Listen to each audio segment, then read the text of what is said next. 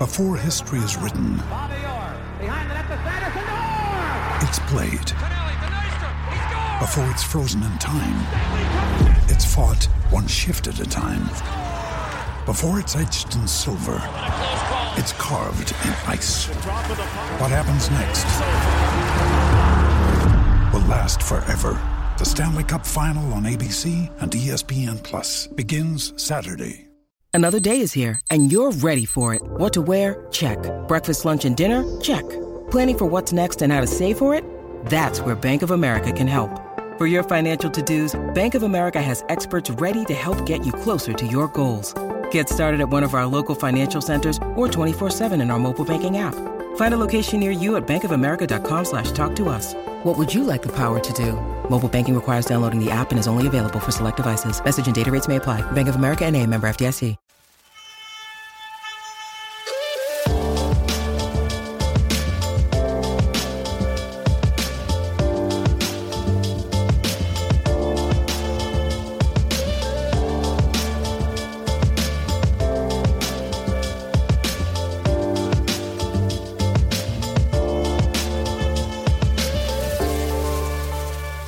Hello Bulls fans and welcome to another episode of BullsHQ. Thank you for joining me again this week as we take you through the latest news, analysis and game action surrounding our Chicago Bulls. And I hope you're all out there enjoying your holiday break. I definitely have been doing so myself, been eating way too much, so I better cut that out before the new year comes around. But hopefully you guys aren't eating as much as I have been. But back again this week for another episode of BullsHQ, and it's a special episode that I've got in store for you today. One in which we go down memory lane and revisit a team from the past that brought us all so much joy. I don't know about you guys, but I've hit the stage in my life where I'm often living in the past and thinking about all the good times from yesteryear. And when I do that, in relation to the Chicago Bulls at least, my mind often wanders back to that incredible team that we had in Chicago back in 2011. And we all remember that season. After striking out in 2010 free agency on luring LeBron James, Dwayne Wade and even Chris Bosh to Chicago, the Bulls recovered by building the best post-dynasty team we've seen to date, coming from nowhere and winning 62 games and reaching the Eastern Conference Finals by playing some of the most inspired and best team basketball we've seen in the modern era. That team had so many storylines, from Derrick Rose rising to win the MVP award, Lol Deng and Joakim Noah growing into two-way all-star players, the bench mob itself, Tom Thibodeau carrying on like a maniac on the sidelines, all of it. It was completely iconic to me, and that team and that season meant the world to me, as I'm sure it did you. So when I came across Darnell Mayberry's epic feature on the team this morning, which had the players and coaches recounting those days through their own words, I couldn't help but go back in time and start daydreaming about that team all over again, as I often tend to do every few months. And I wanted to do it again on this show with a man who put together maybe the best thing I've read about the Bulls in quite some time. So joining me now is Darnell Mayberry of The Athletic. Darnell, how's things, mate? Pretty good. How are you? Going well, mate. I'm hoping you've enjoyed your Christmas break here. It's been a pleasant one. Got to go back home to Oklahoma City and see some loved ones and enjoy the holiday, and then came back up and spent it with my daughter. So it was a very nice holiday for me. Perfect, great to hear, man. And I'm sure you're glad to be covering the Bulls again after tonight's thumping at the hand of the Minnesota Timberwolves. Man, this was one of the games that I kind of hypothetically circled on my calendar. Just because it was the day after Christmas, everyone's in the holiday spirit, probably a lot of people in town, and you knew the building was going to be packed. You got, at the time we thought maybe Jimmy Butler was going to be here. Derrick Rose, Lou Deng, Taj Gibson, Thibs, all of these guys. And what a dud. I mean, it was just, it was an incredible dud by the Bulls. And this Jim Boylen offense, man, I don't know, man. I don't know how we're going to put up with it for another 45 plus games, whatever it is. It's pretty bad to watch. Well, I mean, as a Bulls podcaster who's done probably a couple of pods now of just rants dedicated to Jim Boylen, I don't know how many more I've got left in me. So I'm hoping things change from that point of view.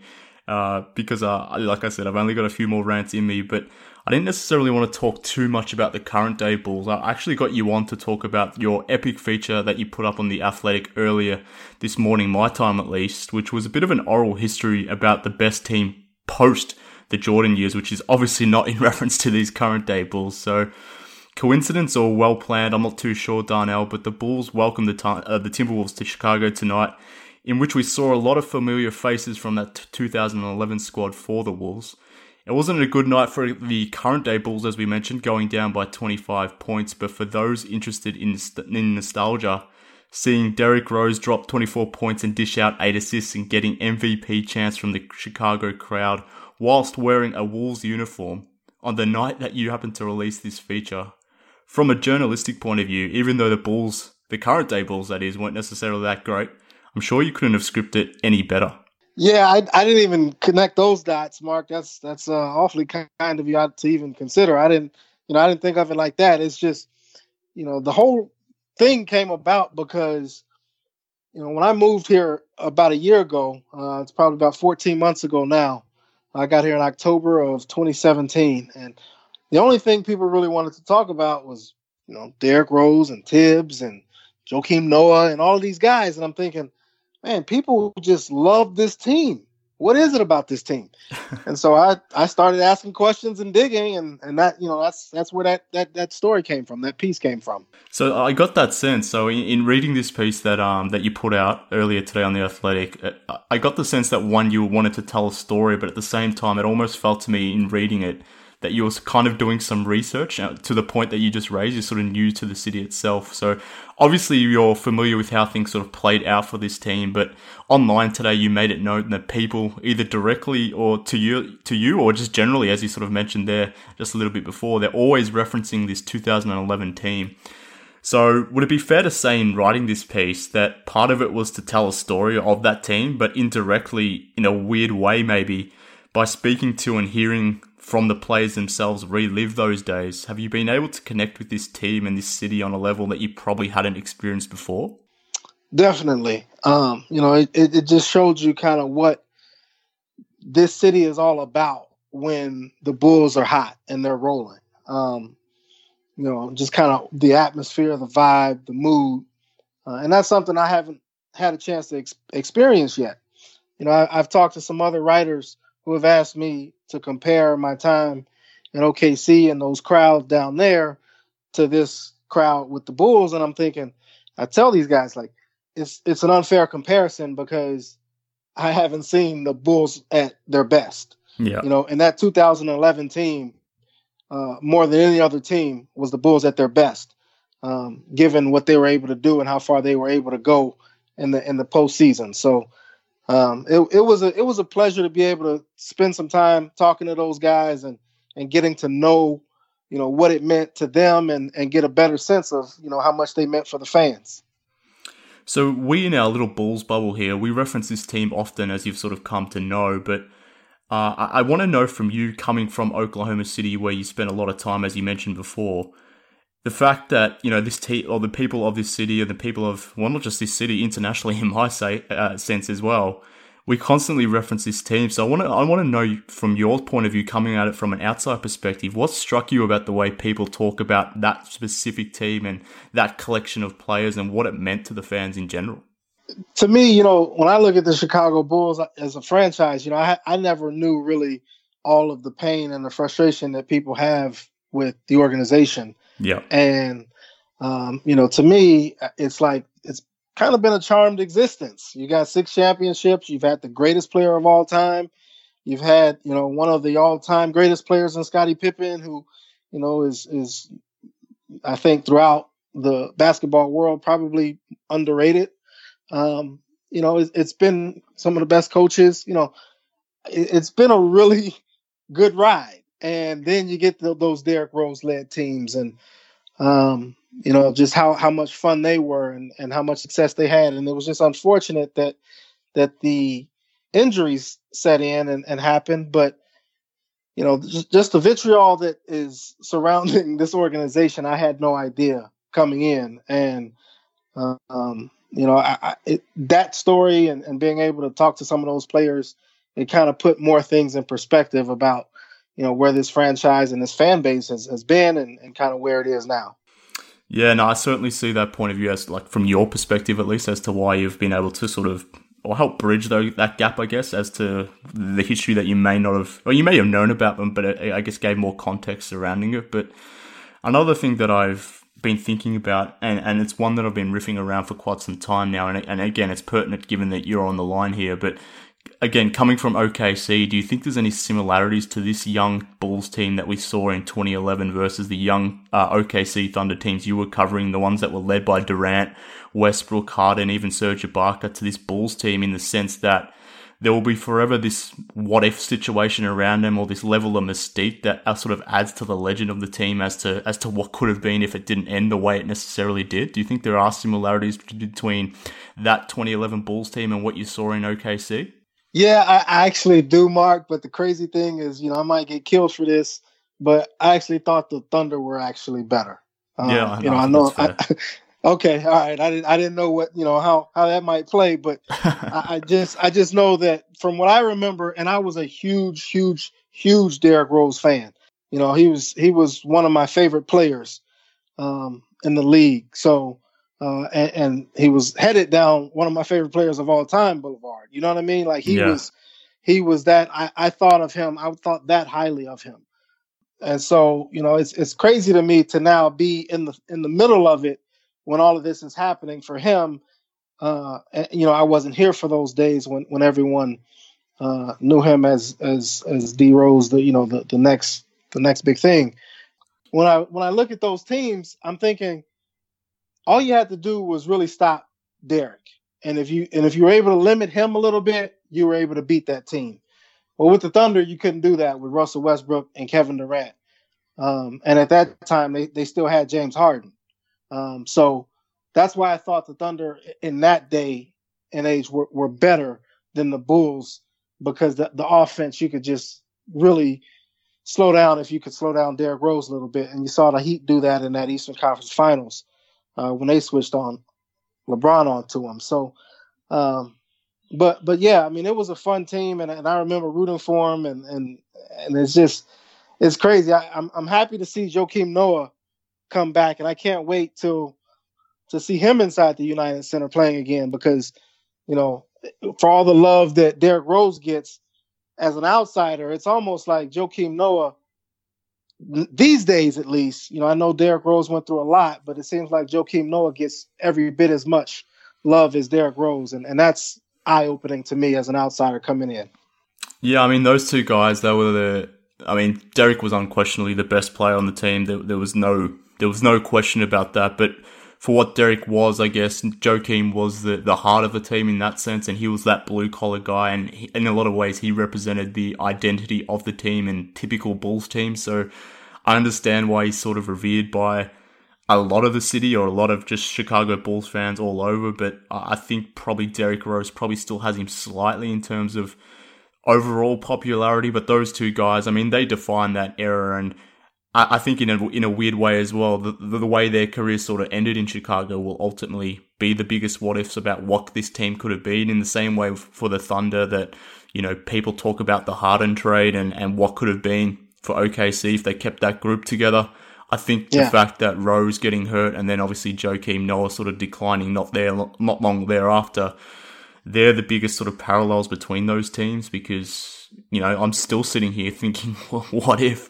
I torture myself, and so do a lot of Bulls fans in that sense. So, yeah, it was an interesting parallel given the time that you covering the OKC Thunder and obviously what the Bulls went through in a similar time period. But getting back to the feature that you wrote, how easy was it getting these guys sort of to open up about their past memories and recalling all that from that squad? Were they sort of more than open in sharing their time in that regard?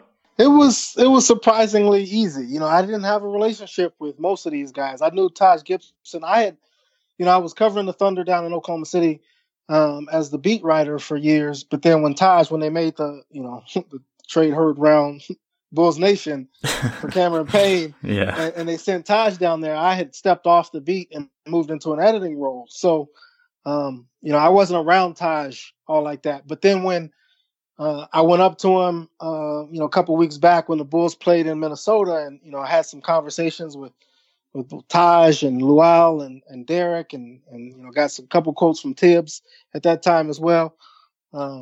Those guys all opened up pretty much immediately. All I basically had to say was, hey, I'd like to talk to you about the 2011 62 win Bulls. Oh yeah, how much time you got? It was like those guys just really opened up and were excited to talk about it. And I just think it was one of those things that everyone always talks about, but no one really ever thought about just, hey, let's go talk to these guys about it, because we always look for anniversaries, 5-year anniversary of this or a 10-year anniversary of that. I'm like, hey, I moved here a year ago, and that's all people wanted to talk about was that team. So, let's figure out what it was about that team. And I'm glad people, it really resonated with people enough for you to have me on this podcast, which I appreciate. But man, what a fun ride that must have been. I just can't wait to see the United Center back to that level. And I don't know, how long it might take, but I'd really like to see Chicago when it's at its best with a really, really good basketball team. Yeah, I mean, I think, look, you've come to experience a bit of a fractured fan base at the moment, which, for various reasons is the case. But I think we are all unified in the sense that we want the Bulls to be back to that sort of level that we saw in 2011, 2012. But how it happens, I guess that's where, or how it can happen, I guess, is where the line is drawn a bit. But hopefully it's sooner rather than later that we get back to that level. But were there any of the members of the team from that 2011 team who you reached out to who didn't necessarily want to participate? You pretty much got everyone involved, but for example, I can't recall Keith Bogans being quoted in the piece other than by other people. He got ripped pretty hard from Kurt Thomas in a jovial way through the words of Brian Scalabrine. So did someone like Keith Bogans, for example, not want to participate, or maybe CJ Watson or even Amir Sheikh? Did these guys just not want to partake in the piece? No. So here's how that happened. I didn't get a chance to reach out to everyone. And I wish I had more time, especially Keith Bogans, because he did get a pretty nice couple jabs in there without having a chance to defend himself. But, so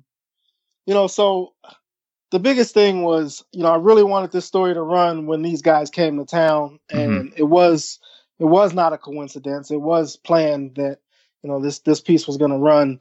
It was always going to run, when the Wolves came to town the day after Christmas. Yeah. But I didn't get a chance to reach out to everyone. And when they fired Fred Hoiberg, that threw a wrench into everything. Yeah, because this got put on hold. So other people who I'd like to reach out to, I didn't have enough time to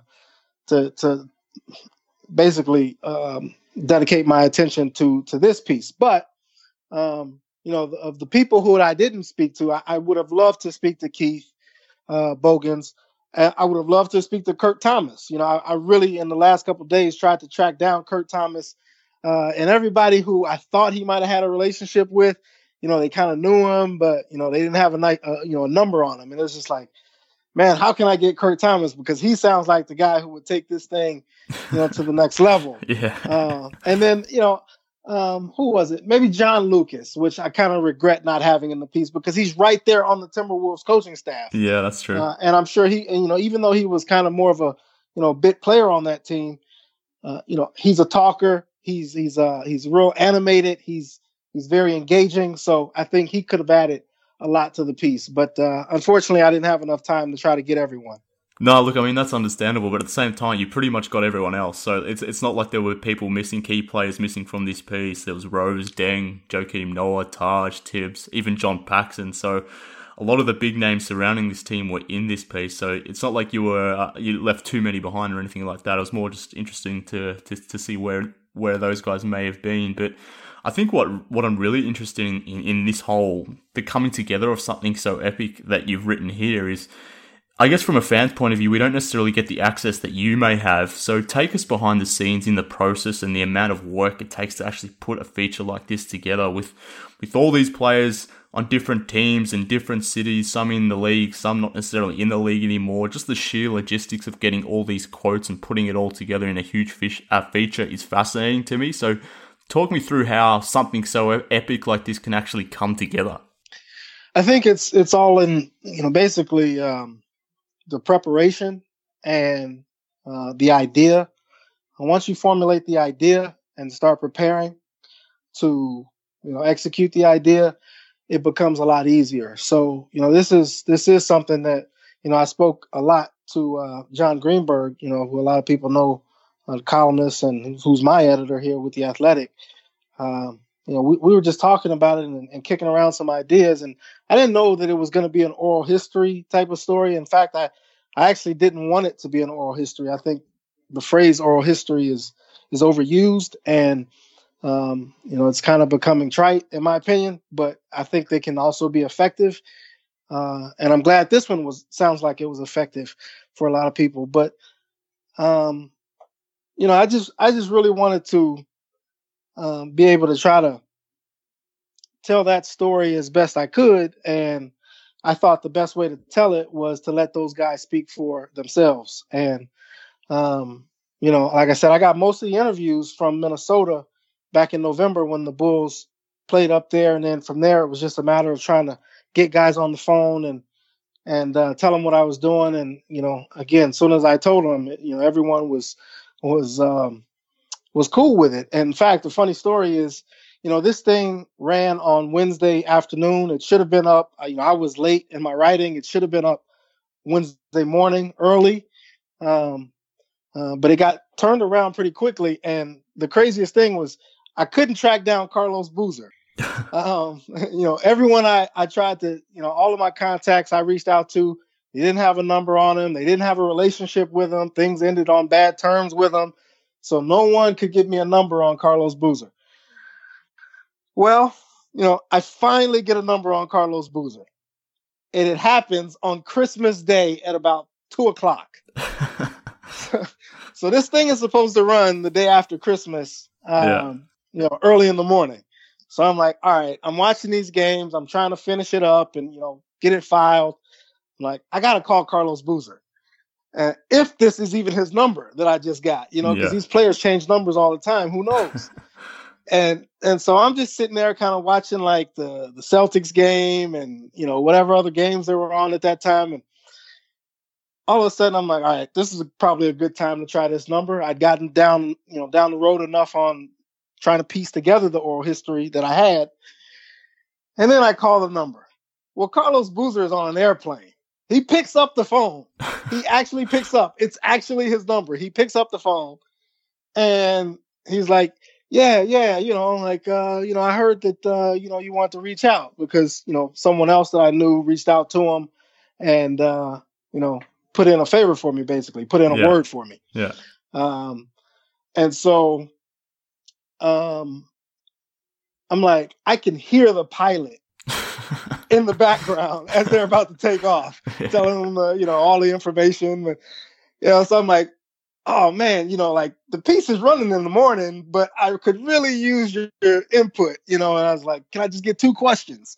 And Carlos was the coolest ever about it. And, I've heard some, mixed reviews about Carlos, but, in my, 10-minute conversation with him as he was about to be on a flight, who knows where, I got nothing but good things to say about Carlos. He came through in the clutch, and I think that he put it over the top. So shout out to Carlos Boozer.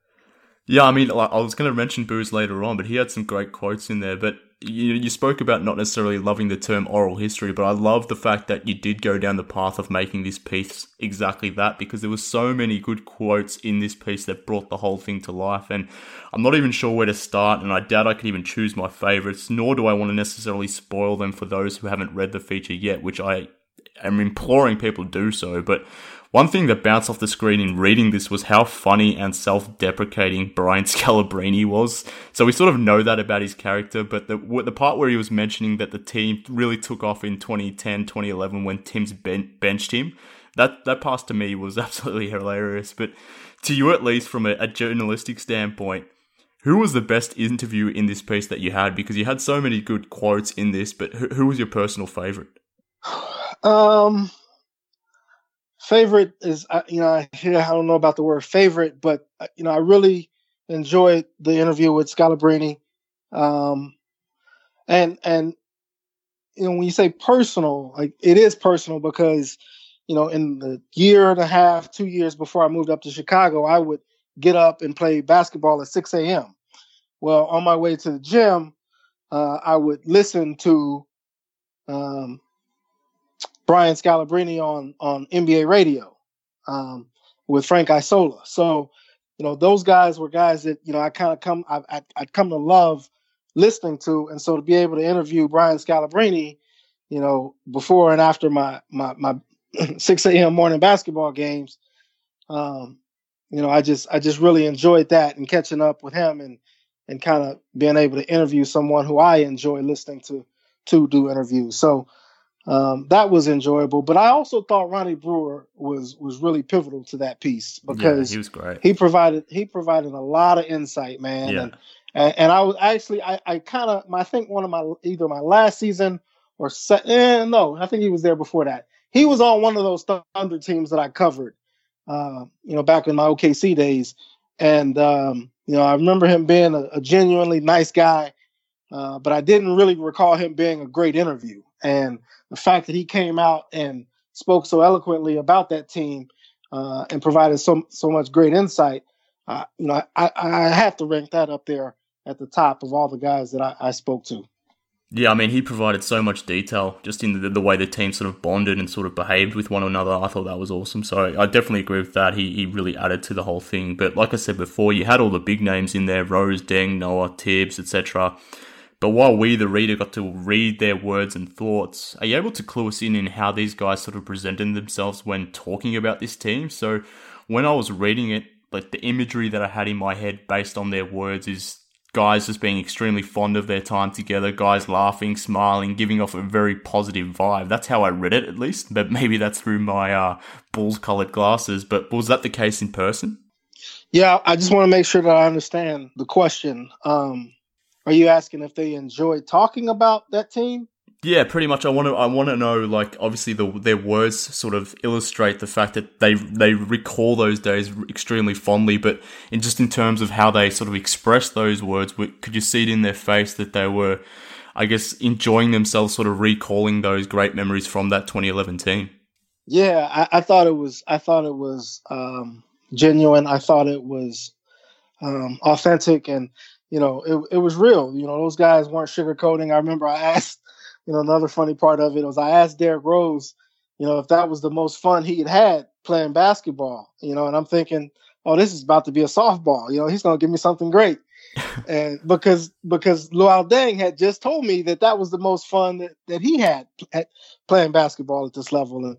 And Derrick Rose was like, nope, the most fun I had was in high school. When you get here, it's a business. So I'm like, oh boy, I think I'm gonna just leave that part out. But yeah. It was just he was real about it. He didn't fantasize about it to the point where he was not being real. And I don't think any of those guys did. Oh, I mean, that's awesome to hear. That's great to hear. And another thing that really stood out to me reading it as well is I didn't get the sense from any of the players that were quoted that there were any regrets or any hardship towards what could have been or the way things ended. So that's definitely not the case for us in the fan base, and specifically me, who still clings on to everything that team embodied. But the players seemed at peace with what transpired, what they were able to achieve, and still look back on those years so fondly. That's the impression that I got. Yeah, they did. But, if I could flip the question for just a minute, because I'm still trying to understand, just because I put out that piece doesn't mean I still fully get it. I think I have a better understanding. But what is it about that team that the fan base, maybe the media even, you think would regret? What are their regrets from that season? Maybe regret's not necessarily the right word, but just like what I mentioned before, the fact that Rose went down with an injury and then the team sort of fell apart thereafter, and they got so close to maybe making a finals appearance, and they had that one season against the Miami Heat in the playoffs, and then Derrick got injured in the playoffs the next year. It could easily, at least for me, coming from it, from my perspective, it would be easy to sort of have some sort of to look back at that time as what could have been, and maybe not with any regrets, but just wondering, what could have been, and not necessarily looking at it from a positive take. But in reading the quotes that the players provided, they were pretty happy with what they were able to achieve, the fact that they exceeded expectations, the fact that they came together as a unit and really played as one sort of team and sort of just bought into the entire concept. I think from that standpoint, they were all very glowing about the entire time they spent together. Yeah, and also just the fact that they knew that it was an injury that no one could control. And, what good is going to come out? What good is going to come of coming out and, griping about regrets and all of this? I mean, how does that make your brother, words that they're using, and Derrick Rose, feel? So, I just think that they knew that they did everything that they could, and unfortunate circumstances cut them short.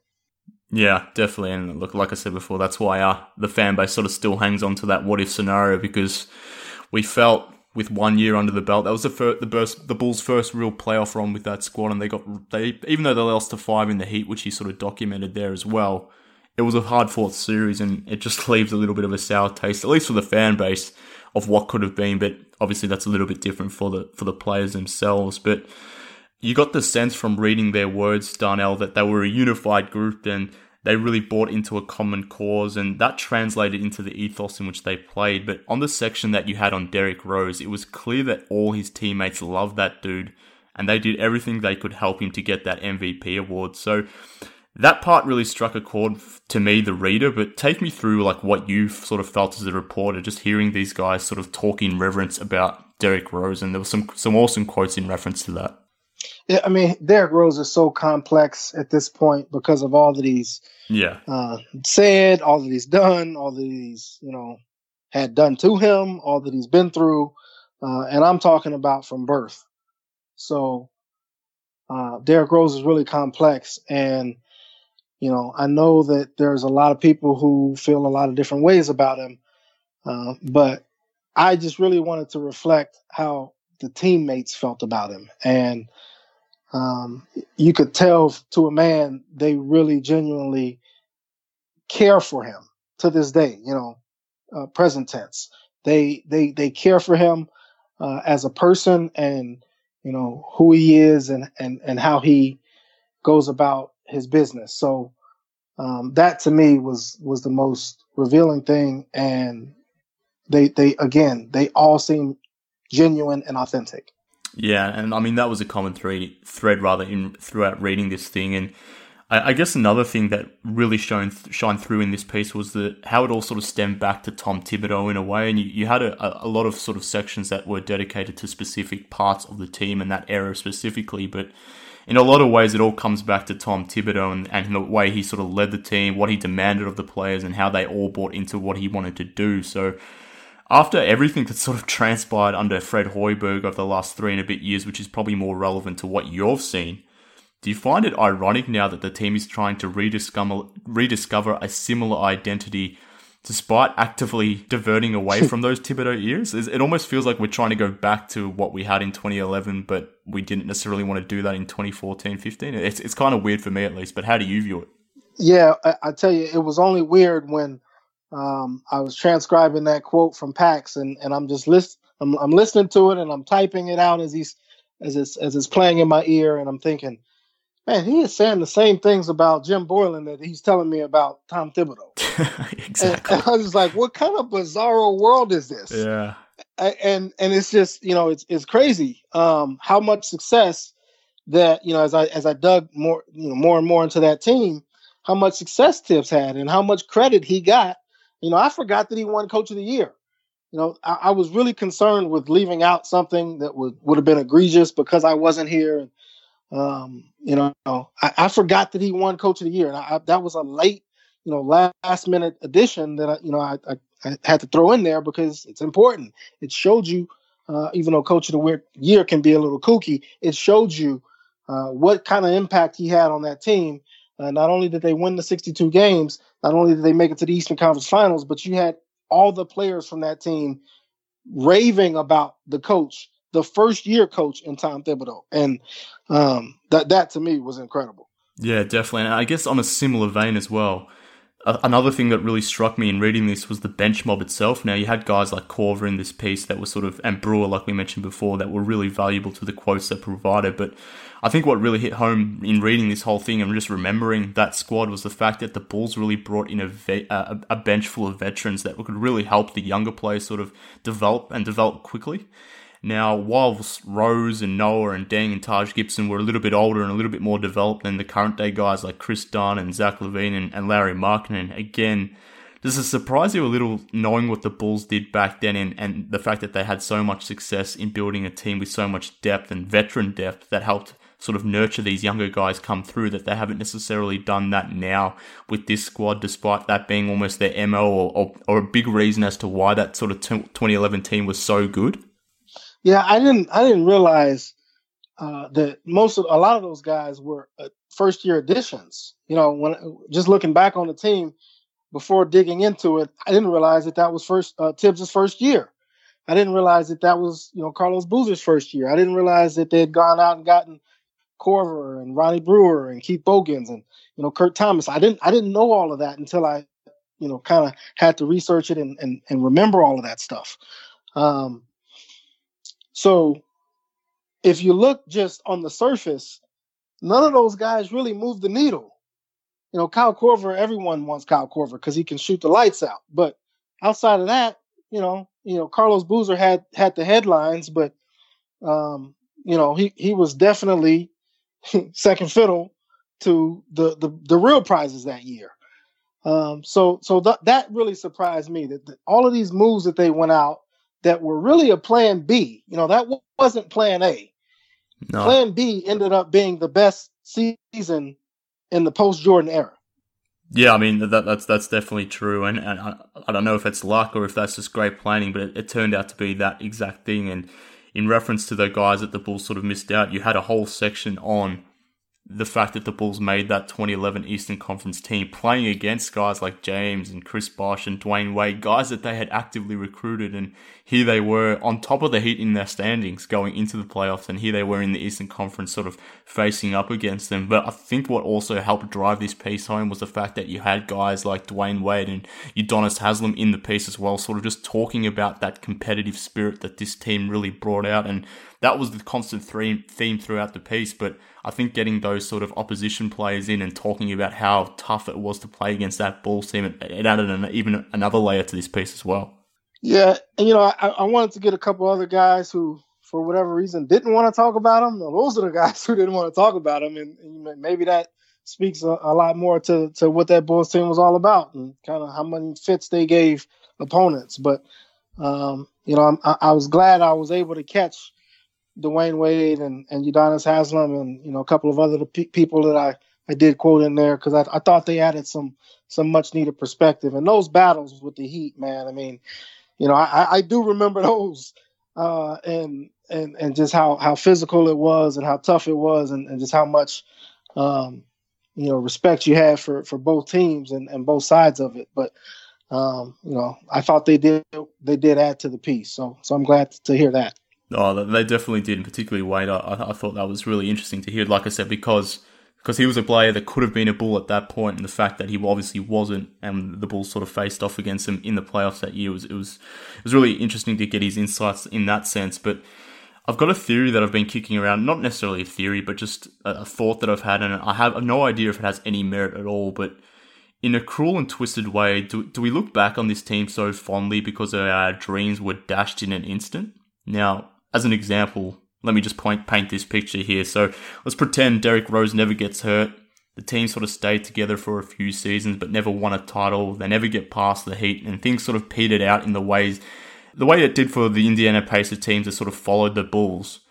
Are our recollections of the journey of this 2011 team shaped a little bit differently?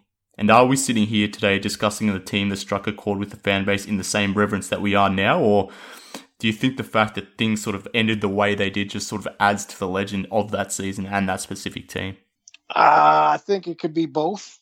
I really do think it could be both. I mean, and again, go back to my OKC days. You don't have to look far to, find someone who can tell you about what if scenarios. They had 3 years straight of them with 3 different guys, not just one guy. So You know, it happens in the league, and I do think that those days were looked at a lot more favorably because you just never know what could have happened, as opposed to seeing it happen and maybe realizing that, damn, we're just like the rest of the Eastern Conference. We don't have an answer for that guy wearing 23. Yeah. So, you know, but you know, screw it, man. Like, those were great times, and who cares what could have been, or, you know, let's look at what was. And I think that's what, you know, Luol Deng was trying to stress in the piece, is that, you know, they didn't win the championship, but you know, they had a great time. They played hard. They made the city proud. They made each other proud. You know, they gave it their all, and they just fell a little short. Yeah, I mean, it's maybe easy to say, like, just focus on the good parts, but I can't help it, Darnell. I always go back to those what-if scenarios. I don't know if it's just me just torturing myself, but it is the way it is for a lot of us fans. But a lot of that stems from the Rose injury, and that has tortured the fan base for a long time and still sort of does now. So I think it's fair to say that is the root of a lot of the discord rather that sort of exists today, which you're specifically seeing firsthand on the beat now. But how do you sort of go back to that time in 2011 and work your way back as to sort of covering the team at that point, or trying to sort of come up or learn about that team at that point, and sort of trying to go back and put the pieces together as to how that specific event or that specific moment in time in the 2012 playoffs just basically changed and fractured the entire fan base? Have you sort of been able, through this exercise, to piece it all back together? No, heck no. That's a lot, man. And, you know, everything is different to everybody. So, yeah. You know, it would have been incredibly difficult. But, you know, what did help me is going back to that season and thinking, okay, where was I? What was I doing in that moment? And, you know, how did that compare to what was happening up here? And for me, that was, you know, covering that Thunder team that was taking off and making it to the conference finals themselves, you know, that season. And then just basically trying to connect the dots and saying, okay, well, this was where the Bulls were in their trajectory. And so that helped. But man, there's just so many different emotions, so many different moments, so many different situations that people remember for different reasons that I wouldn't begin to claim to be an expert at this point. I'm just glad those guys were able to remember enough of it and were comfortable enough to talk about it to be able to, you know, turn into a nice piece. No, I certainly understand that. Look, and I've tried my best to keep my emotions in check here and not necessarily go on a bit of a tirade as to how things sort of collapsed over that point. So I'll probably hear it, man. I'm learning. You got to tell me at some point, how else am I going to know? Maybe offline. Maybe not offline. Right, but not now. But I won't go down that path. But another thing that I sort of came out of reading this piece, and I don't know if you necessarily meant it or not, or this is just my twisted mind thinking about it, but there's no way I could read this feature without thinking about bringing back one or more of these former Bulls back to Chicago next season, whether that's Derrick Rose or Taj Gibson or even Deng and Joakim Noah to have as the end of the bench. Guys, they're all free agents in the offseason. Hell, Tibbs might even be too, so maybe Jim Boylan needs a defensive coordinator, someone who can help him out on the sidelines there if things aren't necessarily working for him. But do you think there's any chance that one of these guys comes home next season in a veteran/mentor type role to this young and rebuilding squad? I can't see it, but you know, who knows? I wanted to ask Derrick that, and I'm kicking myself for not asking him when I was up there. You know, if he'd ever consider signing back with the Bulls, and yeah. I don't know what kind of reaction I would have gotten. You know, I had some people who were in the media, you know, traveling media party up there who were like, you know, heck no, you know, whatever. You know, I'm like, okay, well, you know, I just wanted to ask and see what kind of reaction I got, but. You know, I would love to see Derrick back here in some capacity, but that's just because, again, he was one of my favorite players. And I, you know, it's just, I enjoy watching him play. I enjoy, what he's about, how he goes about his business on the court. And so that would just be sort of the fan in me, but I can't see any of them. Professionally, I don't see any of it happening. Well, I'm trying to speak into existence Taj Gibson coming back as a bit of a mentor for Lowry and Wendell. So I'm trying to make that happen just by speaking into existence. I'm not sure if it's going to happen or not, but I'm trying to make it happen. What was your favorite memory from that team? Oh man, there's too many, but like I just mentioned Taj Gibson there, but the dunks that he had on in the playoffs against Dwayne Wade, they come to mind straight away. Some of the layups Derrick Rose had against the Heat in those playoffs as well, where he was sort of slicing through LeBron James and Dwayne Wade and just getting to the hoop and finishing those plays. I mean, they're the iconic moments, but just Derrick Rose coming to life and just becoming that natural born killer in the fourth quarter for the Bulls and just leading an offense that was sort of devoid of really any creators at the moment. I often whinge about this current day Bulls about, Chris Dunn and Zach LaVine being the only real playmakers on the court off the bounce for this current team. But back in 2011, it was pretty much just Derrick Rose and maybe CJ Watson here and there. But just remembering some of the things Rose could do in those fourth quarters, just literally putting the entire offense on his shoulders and somehow coming through in some of the shots he hit. I mean, that'll never leave me, I guess. So they're the kind of memories that I have. They last forever, and there's just way too many to name, to be honest with you. And he was so young. Yeah, man. He was 22 years old doing that, against, people always say grown men. Like he was 22 years old in his third season.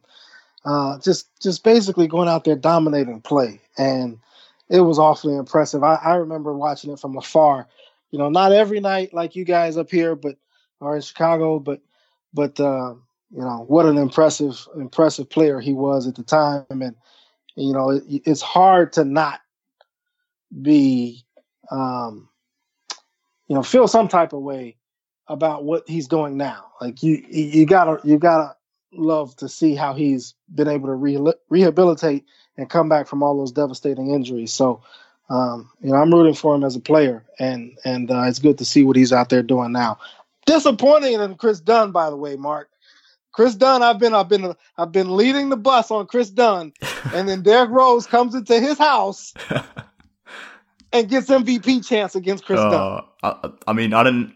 It's funny, like in a lot of way that this game sort of encapsulated everything that you wrote, and the fans reacting that way for Rose in that moment really sort of summed up everything that you sort of had written down, and that's why to me it sort of all came together very well for you, at least from a releasing the piece on this day sort of thing. It all came together perfectly in that sense. But I did have that thought watching the game that Chris Dunn is meant to be the starting point guard of the future, and here he is getting cooked by the old guy, the guy who's 30 years old now, and he's getting MVP chance on the road. I mean, that's got to be tough for someone like Dunn to handle, but that's rough, man. Yeah, I'll be honest. I didn't have the heart to ask him about it tonight. I just said, what difference does it make? I don't think he's going to be here much longer. And I don't know if they think he's the point guard of the future or whatever. But, man, I just look, I asked him about the offense. I was like, I'm not even going to broach that subject with Derrick Rose getting MVP chance in your building, on your floor. I couldn't believe it. But I'm actually glad that Derrick Rose got that type of reaction from the fans. I know he's kind of, some got a love-hate relationship with him, but I was glad to see that they gave him that reaction and responded that way to him.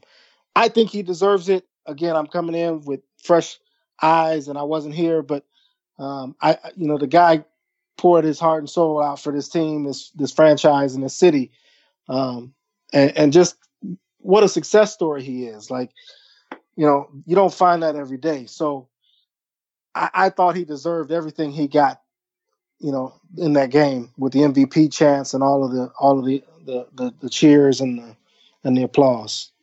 Yeah, and for that reason, I mean, for a lot of people in that city, he will forever be a legend, no matter how things sort of play out on and off the court. Derrick Rose will remain a legend to that fan base, a good chunk of it at least. So in that sense, I could almost... It'll be weird because he's an MVP, but he will almost become a cult hero of Chicago in that sense, but for a certain segment of the fan base at least. But like I said... You know what though, Mark? It's not just Chicago. It's yeah, that's true. I think it's throughout the country. Like, I was looking at him on the bench tonight, just zoning out at one point when it was a 20-point game. And I was just looking at him and I'm thinking, he's the new Carmelo Anthony. It doesn't matter how much Carmelo makes. It doesn't matter, how poorly he plays or whatever. It doesn't matter what the situation is. Carmelo is always going to have his supporters. He's always going to have his doubters and his haters, but he's always going to have his loyal fan base and people who will, just ride with Derrick Rose until the end of time. or Carmelo to the end of time. That's how Derrick Rose is in my eyes, and I think that's where he's headed, especially now that he's overcome the odds and come back from all of these devastating injuries.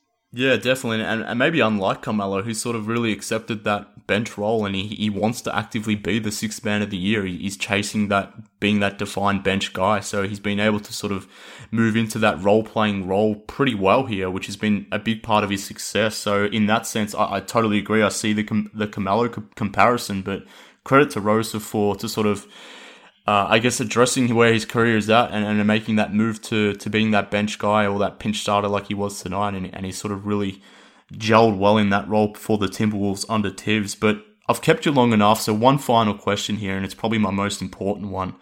What do we got to do to get an extra piece on this whole thing about Kurt Thomas specifically? We mentioned him before, but I want to follow up on this, Darnell, about just all of the stories and the ribbing that we sort of learned from Kurt Thomas in this piece. I want a full 3,000 word feature just on that. Do you think you can maybe get to that? You know what? I told you, Kurt Thomas was one of the guys that I really regret not being able to get in touch with. If I could get Kurt Thomas on the phone, I guarantee you that you can expect a piece of some kind on Kurt Thomas. Yeah, I want a part two here, mate, because I think I didn't know he had that much value in terms of his comedic effect, but that was great stuff reading that. And like I said to everyone before, if you haven't read the piece from Darnell, definitely go and do that. But like I said, Darnell, I've kept you long enough, mate. This has been fun, and I'll tell you what, after reading your piece earlier today and talking about it now, I'm in my feelings all over again, so I'm going to have to let you go so I can have a minute here for myself. But I really appreciate you jumping on the show to talk through your great work on this iconic Bulls team. They didn't necessarily win it all, but that doesn't matter. They still had an imprint on this team. But so thank you for writing that piece. Thank you for jumping on the show. And I really appreciate it. And like I said before, if people haven't gone onto The Athletic to check out the piece, definitely do so. You'll see it up there on the front page from Darnell. It's worth your time if you're a Bulls fan, and if you love that 2011 team, that the whole thing is worth your time. So definitely go and read that. So Darnell, thanks for writing it, mate, and I appreciate your time here, and I look forward to reading more of your stuff in 2019. Thanks so much for having me, Mark. Appreciate you. Thanks for reading it. I'm glad you enjoyed the piece.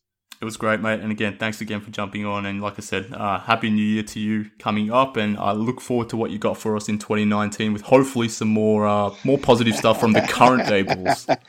All right, we'll see. We'll see how you feel when my big Cameron Payne story comes out. I think we talked about that last time you were on. So this is your second time you've jumped on. I think you were sort of working on that at that point. But Yep. Yeah, still in the pipeline. We'll see how the people feel then. Well, look, I'll be reading anyway, mate, but I'll look forward to it. All right, Mark. Thanks, man. All right, folks. So that just about does it for this episode. Thanks again for Darnell for jumping on the podcast. I really do appreciate him making himself available to myself and to all the listeners of BullsHQ. But more importantly, I'm very thankful that he had the impetus to go out there and write this piece on the 2011 team. Because if you're like me, that team, even though they didn't necessarily go on to win a title, they still hold a special place in my heart. And I think this team, and reading this piece from Darnell, really reaffirmed to me the fact that basketball and sport in general isn't about championships or busts, at least in my opinion, because if that was the case, a team like this wouldn't leave such an imprint on me, and I wouldn't be feeling the way that I do about a team that didn't necessarily win a title. But here I am thinking about this team 7-8 years later, still wondering what if, still wanting to talk about this team, and still getting so much joy reading and talking about this team. So thanks again for Darnell for jumping on, and I hope you guys enjoyed this episode as well as reading Darnell's piece on The Athletic. Definitely go and read that. You will have a great time reading it if you haven't done so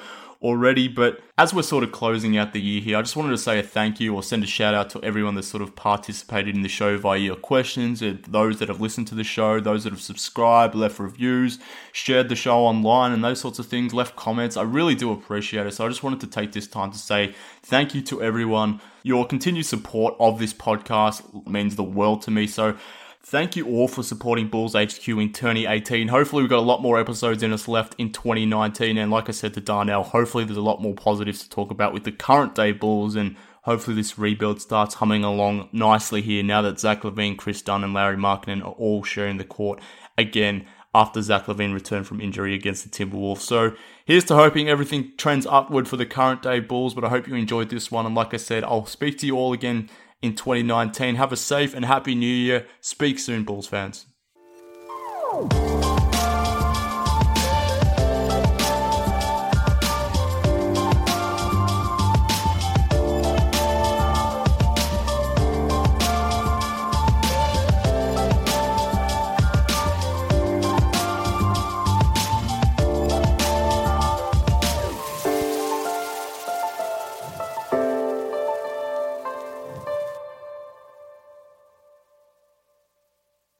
I'm Amira Rose Davis, historian and co-host of the sports podcast Burn It All Down. And now I'm hosting the new season of American Prodigy, all about Black girls in gymnastics. For the last 40 years, Black gymnasts have moved from the margins to the core of the sport and changed gymnastics along the way. Now, they tell their stories. You'll meet trailblazers like Diane Durham, superstars like Jordan Childs, and everyone in between. Listen to American Prodigies on Apple Podcasts, Spotify, Stitcher, or wherever you get your podcasts.